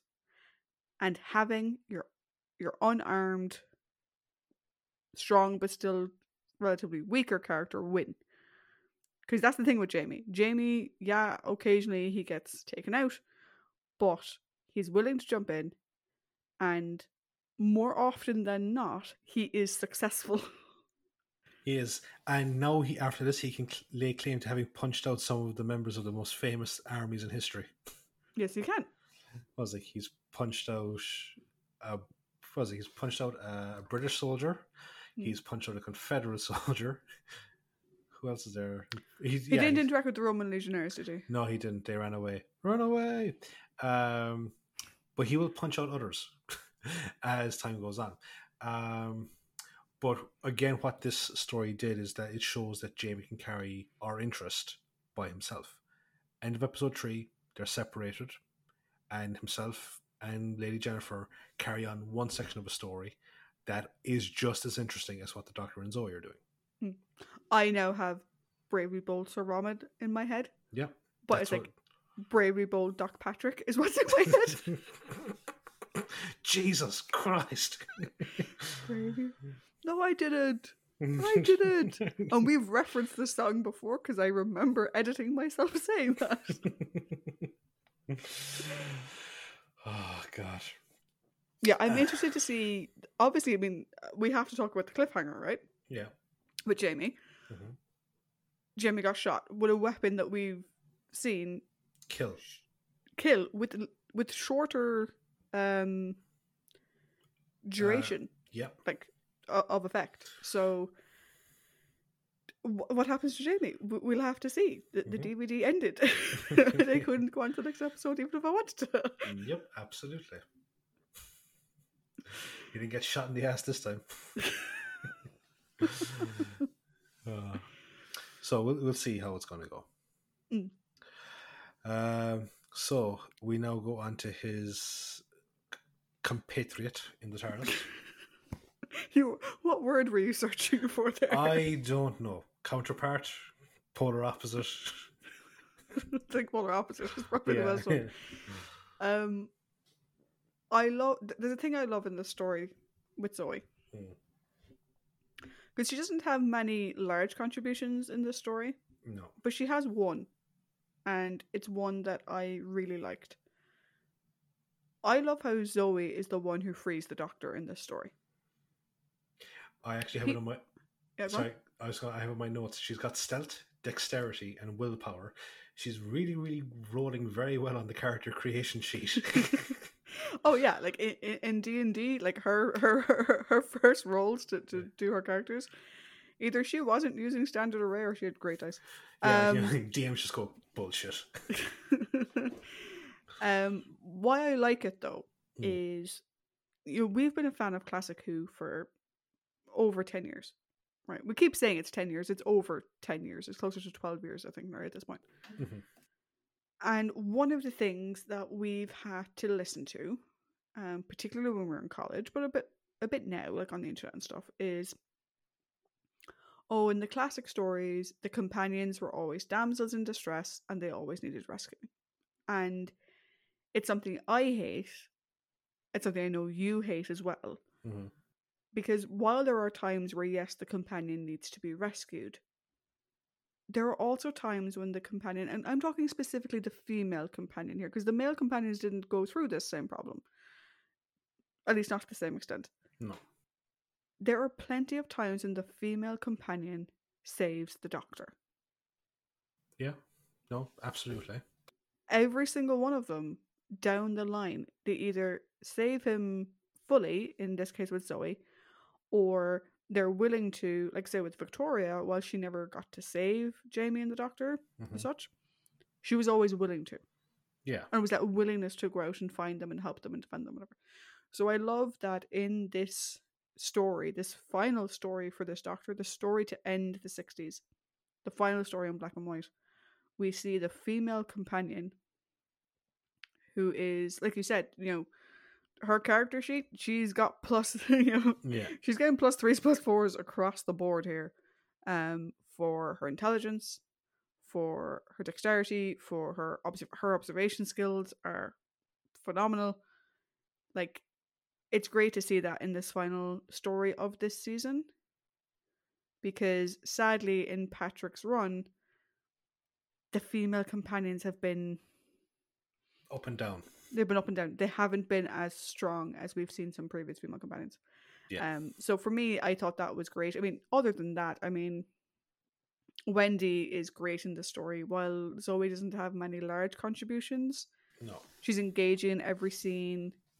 Her reactions to everything are good. I love when she's being questioned, and you can tell that, like, even though she's being hypnotized, there's that little Zoe voice in her head going, "This man's a fucking idiot." It's like, but like, what times are like, I'm not from a fucking time zone. You can tell there's a part where going, I'm speaking to a moron. I bet he doesn't know how to use a candle. No, I look again. I think like we're on the same page with this one. It's just that, like, well, yes, she is in the background here. Again, it's great to see her paired up with the Doctor. Mm. I like that Jamie was interested in seeing what's happening with her when, like, they're all kind of off on their separate stuff. But again, as you say, like, she doesn't wait to be rescued. She goes out and she does. She rescues the Doctor, and also as well, we're going to have her eidetic memory come into play, and that I can't wait to see how that's going to work. Yeah, because this is something that they've poked fun at in the past. Yeah. And Whereas so it's going not to be great to see it actually utilized. yeah, and again, you're going back to the Doctor and like how I like the fact that the Doctor's relationships in this one, they're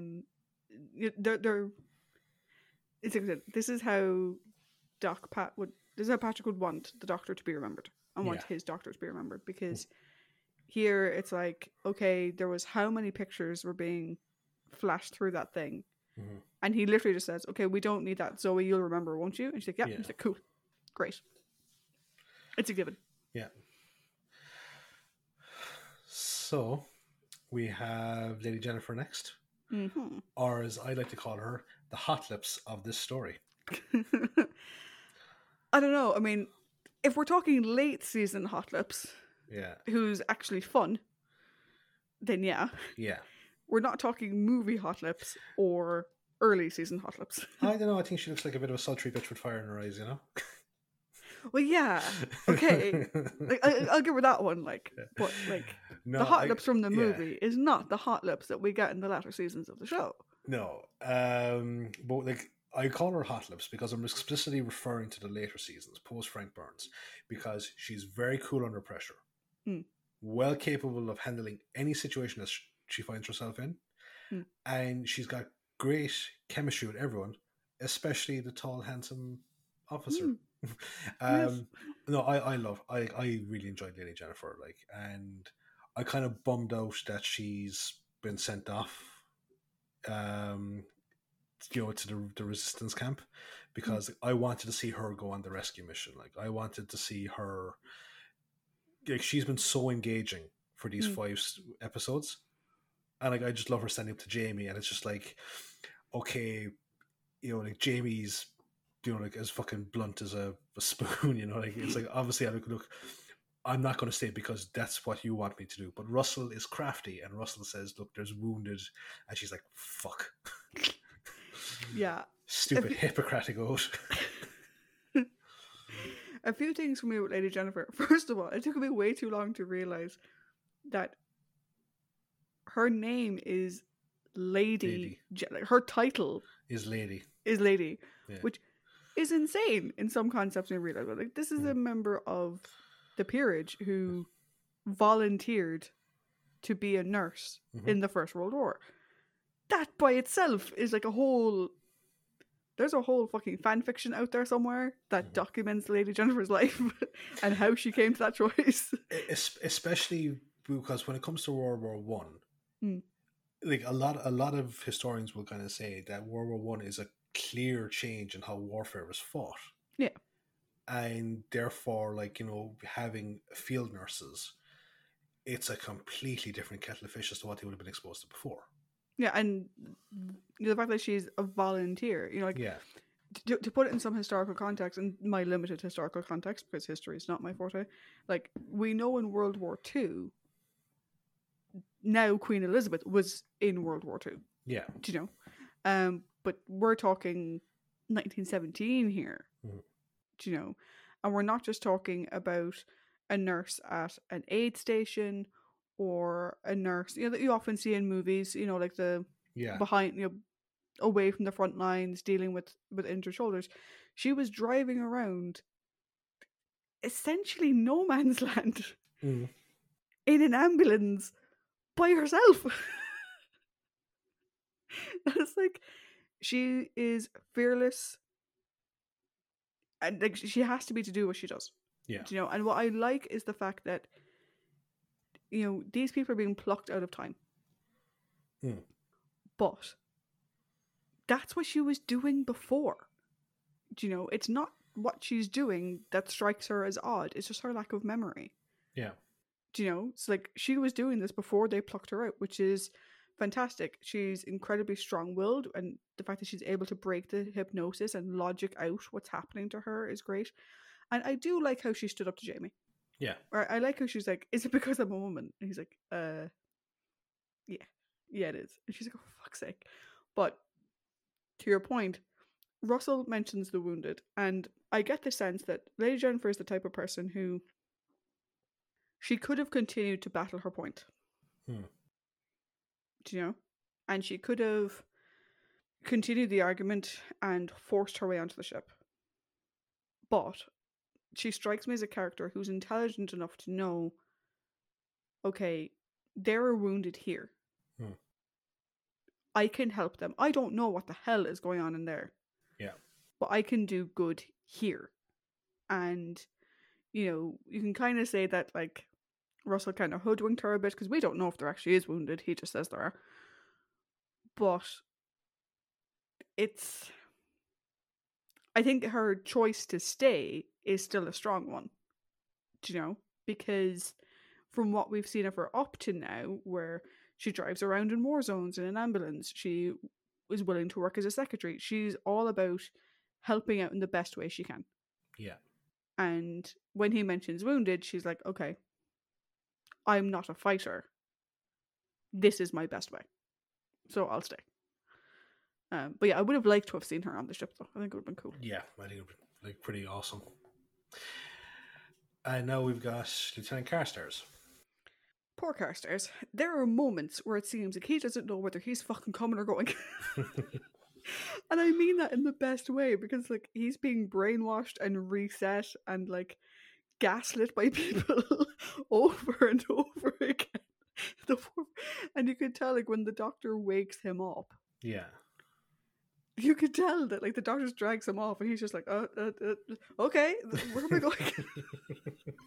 He's like, I trust him. Cool. I trust him. Go follow him. And I'm like, you poor bastard. I love Carstairs. Like, I think he's great. Like, he never lets his orders get in the way of doing what he knows to be the right thing. Yeah. And like, obviously, as the conditioning wanes, that sense of right and wrong starts to come more to the fore, and that's how he ends up with the group. All I can say is David Savile's acting is top notch in these 5 episodes, because as you pointed out, like, he doesn't know where he's coming or going. He's hypnotized, he's dehypnotized, he's under influence, he's not. And the scene where he's about to blow Zoe's head off, and obviously that's, a cliffhanger, and it's like he does everything so well. It's not hammy, which, like, we've seen some hammy performances for like fucking hypnotized people and so on. It's not. He's fantastic the whole way through. And you can tell in his eyes there's that little bit of internal Carstairs battling his order. Yeah. You can see it. It's there. Which is great, And I tried to work out a headcanon that would work, but no, I can't get Lady Jennifer and Carstairs to be Ian's parents. It just the timing just doesn't work out. Why not? Because Ian's in his 30s. 30s, yes. So no, not parents, grandparents. Because grandparents. their daughter would have had to have married to someone called Chesterton, because Carstairs and Buckingham do not have Chesterton make. That is true. Yeah, that's what that is true. Or maybe, right? Yeah. He just didn't like the name Carstairs, so he changed it. No, but I think Carstairs is great. I think he's a good officer. Well, except when it comes to no. But this is the thing. A good officer, knows a bullshit order. And like I'm sure in actual military they'll be treated very differently, but in terms of the military we like to see in media, a good officer will always stand up when an order is bullshit. Yeah. How well that works in real military, well, is a separate thing. But it's what we like to see in our media representation of the military. Yeah. It's like it's Jack O'Neill being blustery and refusing to do stuff. It's literally every other character in media. So many court martials. But like, and the thing is, as I said, like, he jumps right in with the group. Yeah, I do love how. This is gonna sound weird. I love how he got captured. Oh yeah, hugely. The fact that he starts the van, it's up and running, and the fact that he's just like, go, just go, and he stays and he fights, and he sends the rest of them on. And he could have very easily, as soon as the car started, he could have run and dived into the back and hidden, and he might have been fine. But it's his duty to protect the rest. I thought that was great. Oh, like it's absolutely like, it's a great way for him to show like just how honourable of a person he is. But I think a lot of that is helped by David Maloney's on location direction. Or even like he's like the cinematography, because that sequence where they're trying to get the tree off the road and Jamie has to stop, tackle the guy that's trying to stop them, and then there's the chase scene, and it's just everything about that is just, I love the location shots here. They're absolutely beautiful to look at. Yeah, and I would have loved to have seen them actually fighting the Roman legionnaires. Yeah, I think it would have been fun. But I think the way they did it with this particular scene instead, I think it's much more effective, because gun versus gun rather than gun versus sword, which is a bit shit. No, I agree completely. So now we have our villains. Yes. So we have Van Wyck and Smythe, who I've kind of lumped together. Yeah, because and there's the security chief and the war chief. So for Smythe and Van Wyck, my first note is boys and their toys. Except these toys are people, and these men treat them like ants. Seriously, get out of my notes. Like, honestly, like, it's like I have a thing that's in there, like 2 little kids playing with soldiers on the board, and it's really disconcerting to see the enjoyment they get out of this. Yeah, it's like, oh, what are you going to do to this maneuver? But you'll devastate my men. It's like, yeah, it'll be very interesting to see what happens to their morale. Oh, but what if I flank you over this way? It'll be very interesting to see what happens to your morale. I'm like, what the hell? It's pure bang, I shot you, you're dead. No, fuck off, you didn't. But like, they're basically 2 kids playing Risk. Yeah. Let's see which one of them is. They're using real people. Yeah. But we'll see which one of them is stupid enough to try and take Asia. Who do you find more intimidating of the 2? Smythe. Why? Okay. There is an awful lot to be said for an imposing skull, a pair of milk bottle glasses, and sideburns. Okay. I was going to say there's very little to be said by a somewhat cheap knockoff looking James Bond villain with a monocle. Yeah, he does look like a Rent a Blofeld. Yeah, and the monocle, and particularly in the American Civil War time zone, the accent. Yeah, it's like you're clearly not German, so stop pretending to be a German person affecting a Southern accent. Yeah, Smythe is much more intimidating for me because he plays calm, friendly. He at the beginning you get the sense that he's a good relationship with Captain Ransom.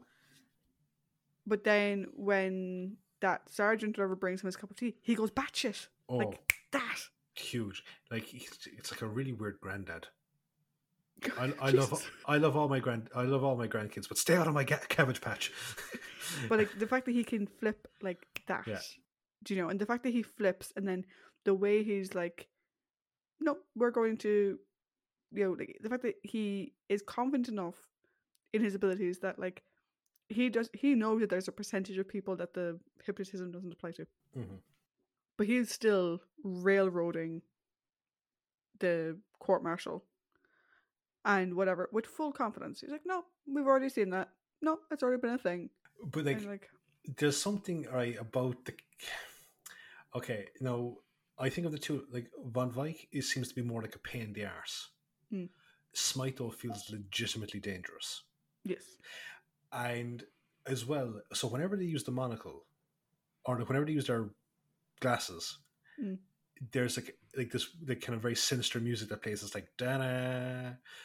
Now, when your man puts on the monocle, you kind of snicker, because he puts it on. He's got like that, like the stupid look you'd have, when you're looking at it. You're trying to keep a monocle in your eye. Exactly. Yeah, exactly. Like, I can't wear monocles, But when Smythe puts on the glasses, there's a lot more malice to it. Oh yeah. And it that adds to the old school fear that you'd get watching Classic Who. I wonder if in the 60s the feeling with the monocle would be different. Because for us in the 21st century, no one wears monocles. Do you know? I don't think that many people wore them in the 60s either.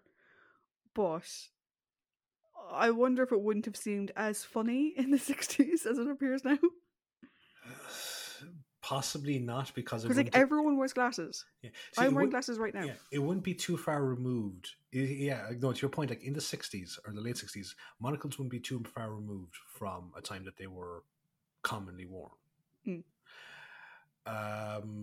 But now, it probably is a bit more comical to look at. Yeah. I still think, though, he looks like a bit of a twat. Oh, he does. When he's trying to put on the monocle. And like his sort of discount Blofeld scar down his eye. Yeah, exactly. Like it's like obviously in higher resolution images you can see the outline of the latex, but no, like to his credit, the guy that plays Van Wyck is giving it socks. Oh, is it? But he is completely outshone in terms of threat and presence by the guy that plays Smythe. Yeah, I completely agree. Moving along, we have the security chief. No, I know that he has only appeared in one episode thus far, but you can tell from this one episode he is going to be a massive thorn in everyone's side. Can I just say, so from the villains that we have, right? So Yeah. Smythe, Van Wyck, security chief, and the war chief. Yeah, lots of chiefs. Not enough. I like him the most. As in, as a villain, I like him the most because he's keeping shit from other villains, which I find very interesting. Oh, there is a huge cat and mouse game going on here. Like, he clearly doesn't trust the war chief at all. In fact, he's gathering all of this information for himself. And it's not just that he's not telling the war chief that information, it's the fact that he's lying about that information. And it's like, oh, like, what are you going to try and stage a coup? And like, we'll get into it a bit with the war chief in terms of how and why these people are working together. But like, I'm just like, ooh, he's playing his own game. What's his game? I want to know what that is. Like, when I was watching it, I couldn't help being reminded by the comic relief special Curse of the Fatal Death, which is like, like, I paid him to trap you. It was like, well, naturally, I anticipated your betrayal, so I in turn asked him to trap you. Well, I anticipated your anticipation of my betrayal, and it's like, that's what it is. I'm it's saying like, it right now. At some point, we have to do that in a rambling. Absolutely, because it's fucking phenomenal. But it's just strange given our feelings for the writer. Yeah, it doesn't matter. Yeah, but like, it's like this thing is like there is going to be a Varys and Littlefinger.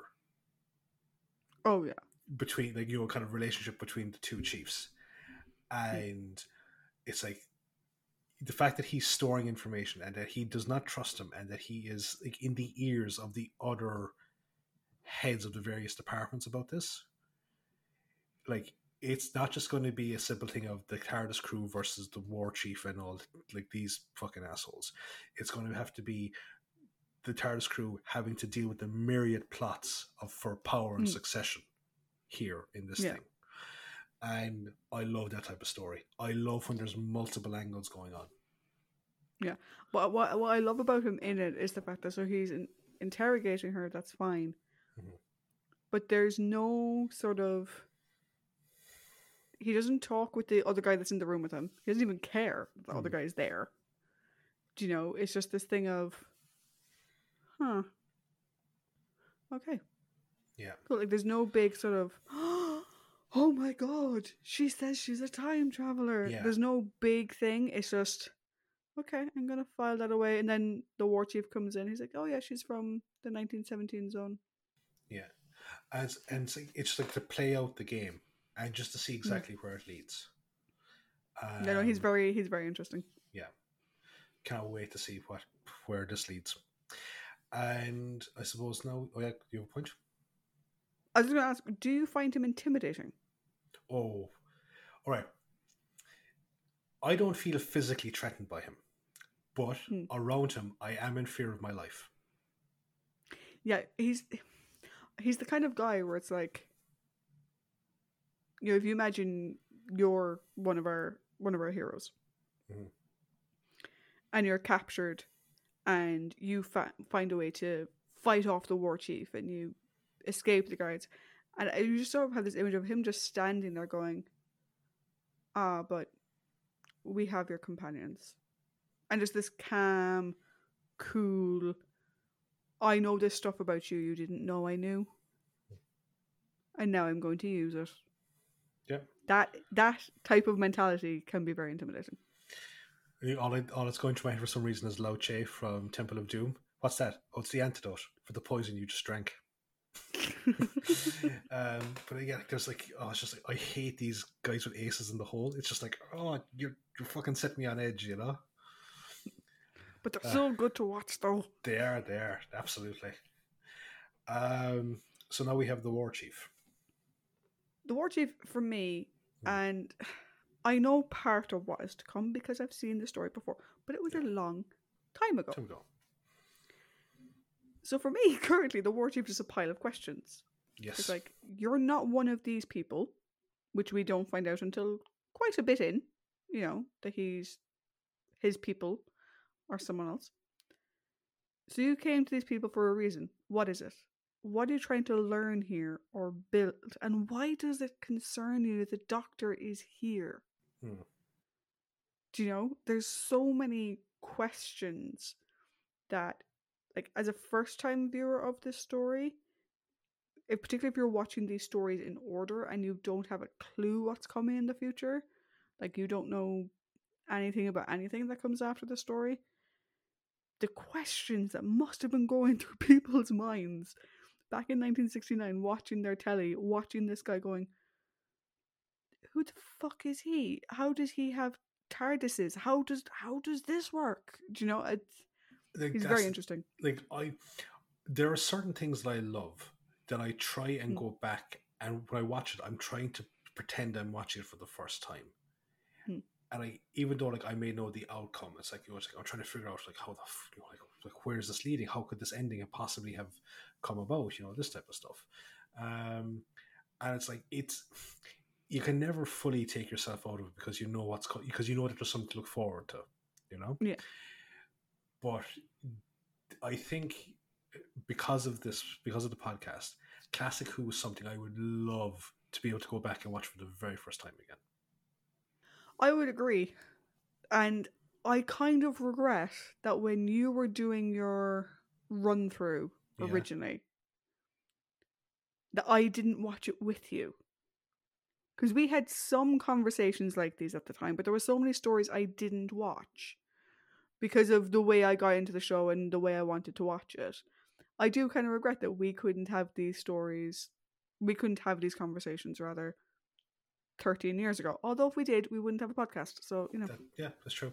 And as well, I wouldn't get the kind of the enjoyment that I got from seeing you fall in love with Bruce Cannon, or your new appreciation for the first Doctor, and the new iconic status you've given Ian and Barbara, and all these other things, my unending love for Bill Hartnell. Yes, exactly. I will defend that man till the day I die. Yeah. Rather, I will defend that man's portrayal of the Doctor till the day I die. Yeah, I was just about to say, be a bit more specific. Yeah. Because one of those things, as we pointed out, if you were his friend, you were his friend, but if you weren't, let's not go down that route again. But no. But yeah, I think something like the War Chief and knowing what's coming, I kind of wish I didn't. I wish I didn't know. But see, this is the beauty of the war games, okay? Is that there's an awful lot of indicators here to kind of go, you can kind of grasp what the revelation of his nature is going to be and why himself and the Doctor recognize each other. Right? Except, see, You don't, though, because how does he recognize the Doctor?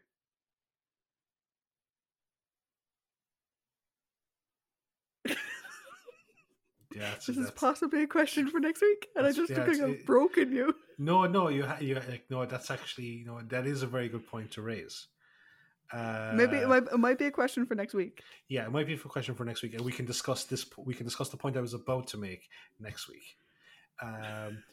But no, like in terms of there's so many questions here, so many questions, and again, I have to tip the hat to Eric, who plays the war chief. The scene where himself and the Doctor recognize Edward. each other. Edward, sorry.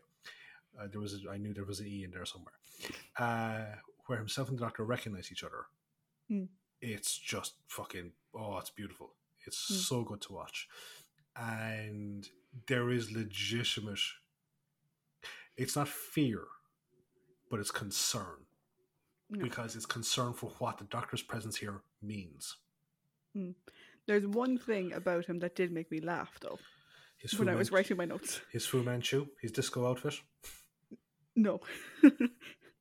I wrote down, like, he's really interesting. He's like an enigma wrapped in a mystery, wrapped in a riddle or whatever. But he's a man who keeps his own counsel. So much that the episode gives us a voiceover so we know what he's thinking. There's one scene where they just play his thoughts. I was like, okay, were you afraid he was doing such a good job at keeping his own counsel that we couldn't? I love when they do these interior monologues because my mind just immediately goes to airplane. It's like, echo, now batting. But I love the fact that he is aware that even though that he has he's a special advisor and he has a certain amount of clout, he recognizes that he has to be on his toes, especially around the war chief, or sorry, the security chief. And that's why I love there's going to be so much conniving and backstabbing within the two of them. I cannot wait for it because, watching it for the first time and especially in reading it as well, it bugs the shit out of me. And especially when it comes, like Stephen King does this quite a lot with his villains. It's like you think there's the upper hand and then they fail, but then there's actually a fallout to their failure, and it's like, I fucking hate it. But upon finishing and reflection, it's wonderful. So yeah, I hate it, but I love it. This is like Marmite. Ew. Yeah, I've never had Marmite, but I know that that's the example that people give.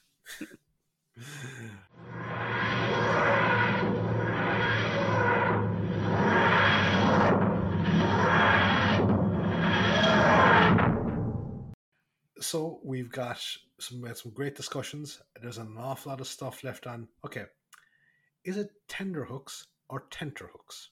I've heard and seen it said and spelled both ways. I've always thought it was tender hooks.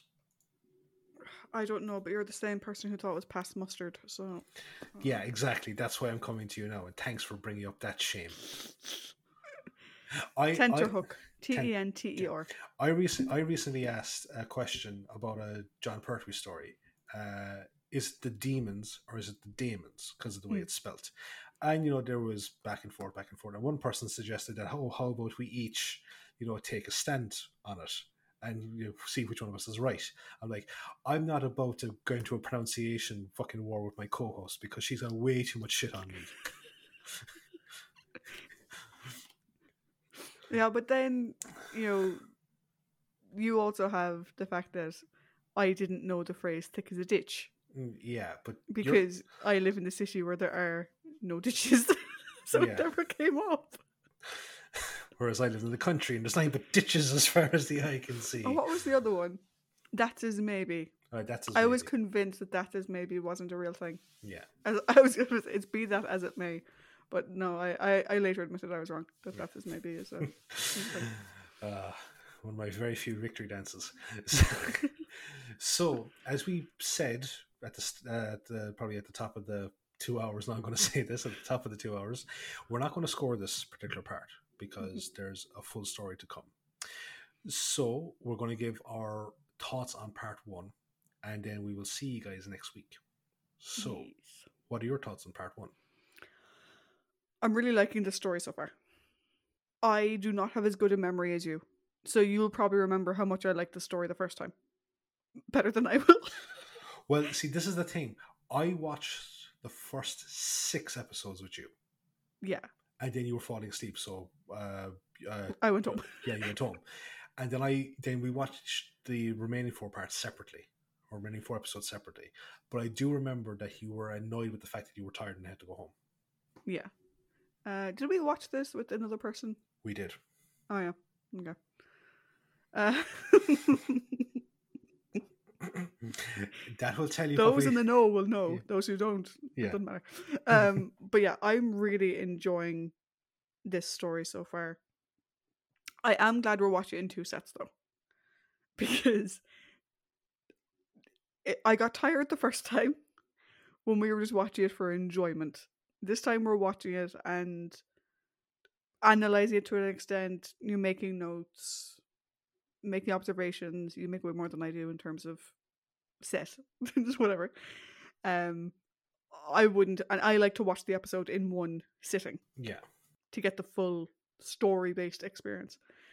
I would not have been able to watch all 10 episodes in one go. It would have been very, very challenging for me to do that. So I'm glad we're watching in 2 parts. And I'm glad the DVD allowed me to have a firm stop, because otherwise I've had to get my ass off the couch and change the discs, and that's just effort. This is like watching the extended version of The Return of the King. Yeah. Yeah. Yeah. I think this story has a lot of things that the best Doctor Who stories do.